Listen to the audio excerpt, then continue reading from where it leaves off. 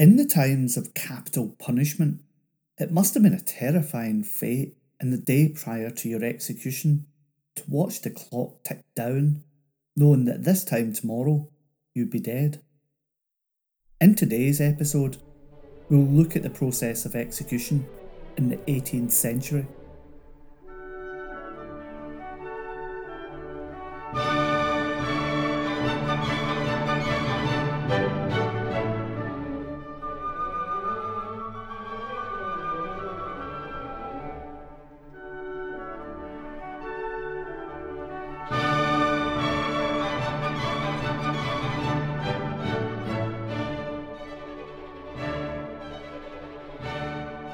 Hi, and welcome back to the Historical Crimes and Criminals podcast. I'm Steve, your host. I'm happy to tell you that Richard Clarke, who has a website for 25 years, capitalpunishmentuk.org, has given me permission to use some of his stories. Links to Richard's website can be found on today's show notes. Tyburn's gallows was the main place of execution for London and Middlesex until 1783. It was also the place where women were burnt for petty treason and high treason, and soldiers shot for military offences. High treason was crimes against the crown, i.e. counterfeiting. Petty treason was crimes against your lord or master, and for women that included husbands. And generally women that murdered their husbands were burnt to death. There had been gallows at Tyburn since the 11th century, but in 1571 the famous triple tree was set up to replace the smaller gallows and was, at least once, used for the hanging of 24 prisoners at once. This was on the 23rd of June 1649 when 23 men and one woman was executed for burglary and robbery, having been conveyed there in 8 carts.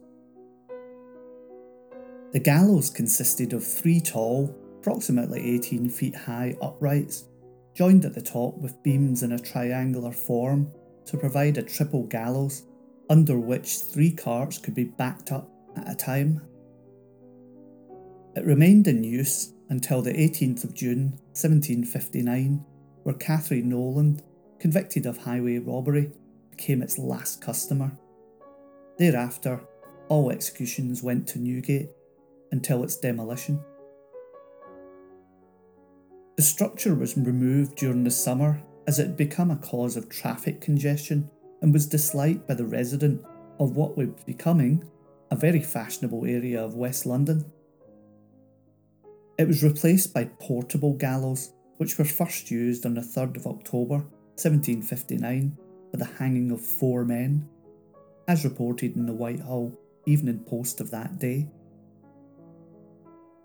It stood near the junction of Bryanston Street and Edgware Road and was dragged into position by horses for each execution. The condemned were still transported to Tyburn from Newgate, and the last execution took place on November 1783 when John Austin was hanged for highway robbery. But let's look at these cases from sentencing to hanging.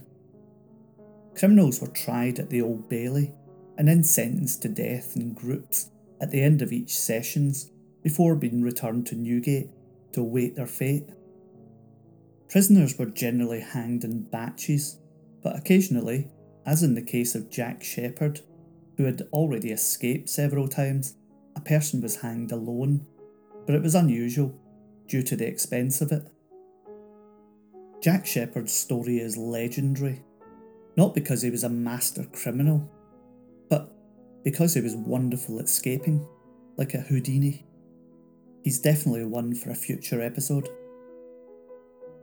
After 1752, murderers had to be hanged within 2 days of their sentence, unless this fell on a Sunday, in which case they were executed on the Monday. It was normal for judges to sentence them on a Friday to allow them this extra day. Additionally, they were kept in irons and fed on only bread and water. After the sessions finished, the the recorder prepared his report for submission to the King and Privy Council, indicating which prisoners the court felt should hang and which ones should have their sentences commuted, usually to transportation. The King and the Privy Council met in what was called the Hanging Cabinet, which ratified or commuted the death sentences. Those not reprieved would be kept in the condemned areas of Newgate in abysmal conditions, and it was not unusual for one or two to die of jail fever or other illnesses before their execution date. We understand jail fever now to be typhus, a bacterial infection which symptoms included severe headache, muscular pain, fever, delirium, and characteristic rashes. It was usually transmitted by body lice, and it thrived in overcrowded places where the sanitation was poor and immune systems were weakened by hunger. In a notorious case in 1730, prisoners brought to Taunton Assizes caused an outbreak that killed the judge, several court officials, and hundreds of others. The prisoners at Newgate were frequently at risk as they were grouped together, often from several sessions, to be taken at Tyburn on the next hanging day, which was 8 times a year. These hanging days were increased over the years, and they were seen as a bank holiday and a good day out. People would go along, watch the hangings, get very drunk, and then wake up the next day with a very, very sore head, and they called it a hangover. Women prisoners frequently pleaded their belly, i.e., that they were pregnant. If they were found to be pregnant, they were often respited and usually reprieved. And it wasn't unusual for a woman prisoner to become pregnant by one of the warders. It was normal for better-off criminals to wear their best clothes for their hanging match, as the executions were known. St Sepulchre's Church lies across the road from Newgate Prison, i.e., where the Old Bailey now stands. If you were to find yourself in the condemned cell of Newgate Prison in the 18th century, the St Sepulchre's Church sexton at midnight would ring a bell and utter the words to every prisoner in the prison the night before they were sent to their deaths at Tyburn. All you in the condemned hole do lie, prepare you, for tomorrow you shall die. Watch all and pray, the hour is drawing near, that you before Almighty God will appear. Examine well yourselves, in time repent, that you to eternal flames be sent. And when St Sepulchre's bell tomorrow tolls, the Lord above have mercy on your souls. The idea was to try and help the prisoners repent before having their necks stretched. The execution procession would begin about 7 a.m, when the condemned men and women would be led in fetters, handcuffs and leg irons into the press yard in Newgate. Here, the blacksmith would remove the fetters and the yeoman of the halter would tie the criminals' hands in front of them with a cord around the body and the elbows so that they would be able to pray when they reached Tyburn, and place the rope around their necks, coiling the free end around their bodies. A typical condemned group might comprise of 7 men, not one convicted of murder or rape, but of crimes such as highway robbery and various forms of theft and burglary, and perhaps one woman convicted of privately stealing, highway robbery, or stealing from a dwelling house. When the pinioning was completed, they were placed in an open horse-drawn carts, sitting in their coffins, surrounded by armed cavalry. The procession consisting of the city marshal, a court officer responsible for the prisoners, the ordinary, Newgate's prison chaplain, the hangman, and his assistants, a troop of javelin men, started out for Tyburn, which was about 2.5 miles away. The procession made its slow and bumpy passage along Holborn, St Giles, and Tyburn Road, which is now called Oxford Street, to Tyburn itself, near Marble Arch. The narrow streets would be lined with crowds, especially if the criminals were notorious, and there would often be insults and solid objects hurled at the prisoners and their escorts on the way. Stops were made at 2 public houses along the way, the Bull Inn at St Giles and the Mason's Arms in Seymour Place, where the condemned would be allowed an alcoholic drink. With a terrible hangover, it's not uncommon for most people to say, "I'm getting on the wagon," which means I'm giving up alcohol. But what it actually means is you're on the wagon, you've drank your last drink, and you're going to be hanged at Tyburn. On arrival at Tyburn, around noon, some 2 or 3 hours after they'd left Newgate, the prisoners were greeted by a large crowd of anything up to 100,000 people who'd come to watch the spectacle. It was essentially a carnival, and amongst the crowd were hawkers selling food and souvenirs, and people selling copies of broadsides purporting to contain the prisoners' last dying speeches and confessions of the condemned. There were also plenty of pickpocket, taking advantage of the mass crowd, but knowing if they would get caught, it would be them up there on the next hanging day.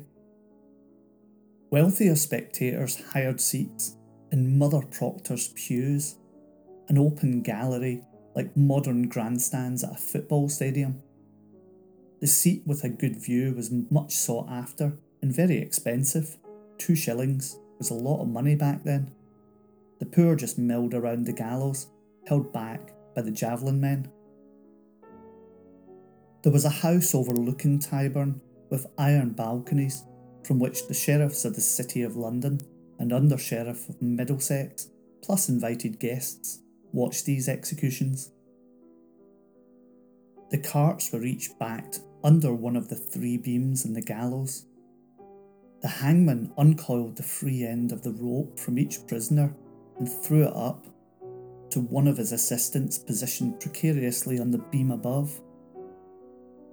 They tied the rope to the beam, leaving very little slack. The ordinary would pray with the prisoners, and when he had finished, the hangman pulled nightcaps over the faces of those who'd brought them. As you can imagine, the preparations took some time, where a large batch of prisoners were being hanged.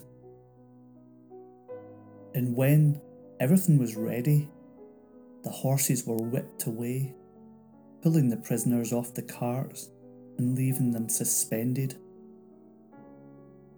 They would only have a few inches of drop at the most, and thus many of them would writhe in convulsive agony for some moments, their legs paddling in the air, dancing the Tyburn jig, as it was known, until unconsciousness overtook them.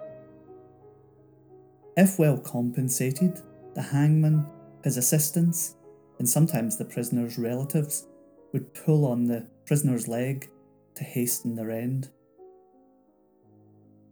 But the general rule was, the lighter you were, the longer it took you to die. It was not unknown for the occasional person to survive their hanging. One of the most famous cases is that of John Smith, hanged on Christmas Eve, 1705. Having hung for 15 minutes, the crowd began to shout "Reprieve," whereas he was cut down and taken to a nearby house, where he soon recovered. He was asked what it was like to be hanged, and this is what he told his rescuers. Quote, "I was, for some time, sensible of very great pain, occasioned by the weight of my body, and felt my spirits in strange commotion, violently pressing upwards. Having forced their way to my head, I saw a great blaze, or glaring light that seemed to go out of my eyes in a flash, and then I lost all sense of pain. After I was cut down, I began to come to myself, and the blood and the spirits forced themselves into their formal channels and put me into such intolerable pain that I would wish those hanged would cut me down. Another case is that of 16-year-old William Jewell, who was hanged along with 4 others in November 1740. He had been convicted of raping and murdering Sarah Griffin and was therefore to be anatomised after execution. After execution, he was taken to Surgeons' Hall, and it was noted he was showing signs of life. He was revived and returned to Newgate later that day. The authorities decided to reprieve him, and his sentence was commuted to transportation. But generally, after half an hour or so, the lifeless bodies were cut down and claimed by friends or relatives, or sent for dissection at Surgeons' Hall. Prior to the Murder Act of 1752, surgeons were allowed 10 bodies per year. After that, they got the bodies of all the murderers as well. Wealthy criminals provided coffins for themselves. The poorer ones could not afford these, and it was not unusual for their friends or relatives to sell their bodies for dissection. The clothes of the executed belonged to the hangman, and therefore some prisoners wore only their cheapest, oldest clothes, while others dressed to look their best for their final performance. In the case of notorious criminals, the hangman would sell the rope by the inch, hence the expression, money for old rope. In most cases, the public sympathised with the criminal, except where they had committed a really horrible crime. Elizabeth Brownrigg, who had beaten and starved her apprentice girls to death, was the sort of criminals the public really hated. She was hanged on the 14th of September 1767. From 1702, hangings were reported in the fledgling press, the Daily Courant being the first London daily newspaper, as well as being the execution broadsides. The Ordinary's reports of the condemned criminals were also available. Well, that's it for another episode of the Historical Crimes and Criminals podcast. I hope you enjoyed that, and if you did, please subscribe and leave a review. Also, join me on the Twitter page, the Historical Crimes and Criminals podcast. Until next time, I've been Steve, your host. Bye bye.